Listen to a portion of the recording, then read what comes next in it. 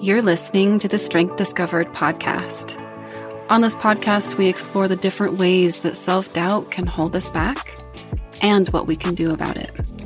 From energy work to neuroscience, if it helps us turn down the volume of self-doubt and amplify the experience of self-love and confidence, then we're going to talk about it.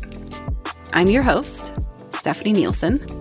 Now let's get into today's episode. Welcome back. It's your girl Stephanie here once again with some thoughts from my journal and some vulnerability. So I want to talk about my fear of being judged. And I'm assuming if you're listening to this, that this is going to resonate in some way, whether you have this exact same fear or a fear of being judged as something else. So my fear of being judged is of not being good enough. But it's deeper than that. It's something underneath the fear of not being good enough. And the word that comes up for me is being judged as inferior. So as I bring you on this little mini journey with me, I'm going to break apart the word inferior.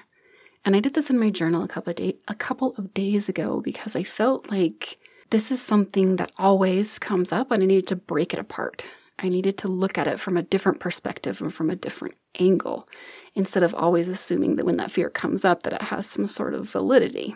So I literally went to the dictionary. Well, I Googled the word, right, and found a dictionary and really unpacked the word inferior a little bit more deeply for myself so I could understand it.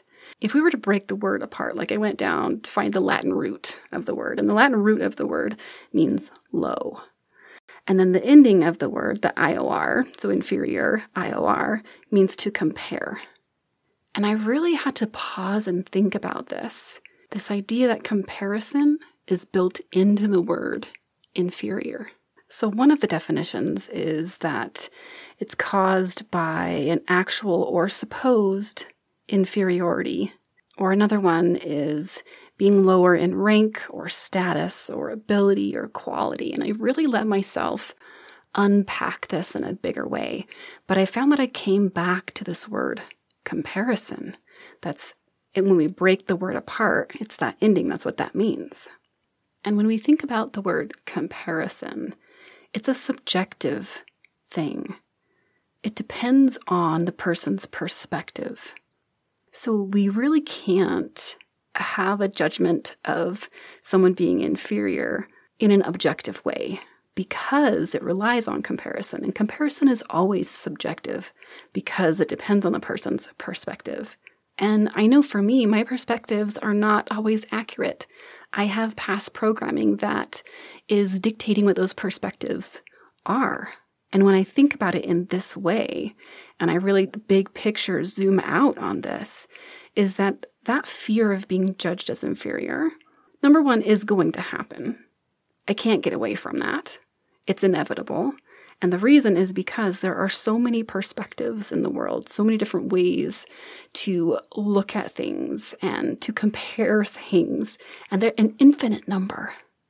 And when I thought of it that way, there are going to be people who do judge me as not good enough or inferior as they're listening to this podcast. And doing this work, this breaking it apart, almost brought me to a place of peace and acceptance around being judged as that. I feel like this is the beginning of owning that word in a very empowering way instead of feeling afraid of that future event of being judged as inferior or not good enough.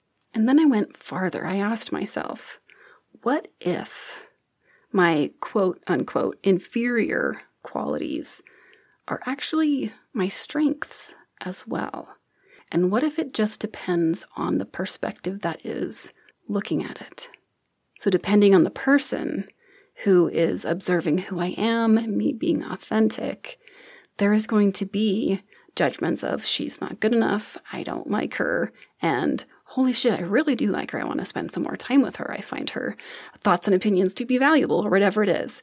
I'm the same in the situation. And there's two very different perspectives on who I am as a person. And if this is going to happen no matter what, why even worry about it? I am so over worrying about it. And that feels really good.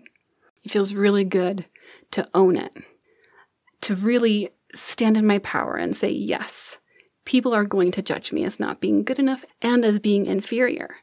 And I'm okay with that because I know it's not objective. It's a subjective opinion that cannot be separated from different people's perspectives and biases too. So the conclusion that I came to is that owning the very thing that I'm afraid of is so fucking empowering. So if you have a word or a fear of being judged as a certain thing, and if you found this inspiring, unpack it. See where it leads you. Look at it from a different perspective and see if you can own it in a way that feels so fucking good that you give yourself permission to be you. Because that's what the world needs. The world doesn't need me pretending to be someone I'm not to please others around me. The world needs me. The world needs you to be you, not someone else. Not trying to fit in, not trying to belong because we're afraid of being alone, but being you. So that as you do, people can actually connect with the real you, and that's genuine. That's real connection. That's what I want. That's it for today. Thank you for listening to this mini-sode. And remember, you've got this. Thanks so much for listening to this episode of the Strength Discovered podcast. If you enjoyed this episode or have a request for a specific topic, I would love to hear from you. Please DM me on Instagram at Strength Discovered. Also, if this podcast makes you think of a friend who would resonate with this message of self-love and empowerment, please share it with them. And don't forget to subscribe. The content provided on this podcast is not to be used as a substitute for medical or mental health advice. Please seek appropriate professional help when needed.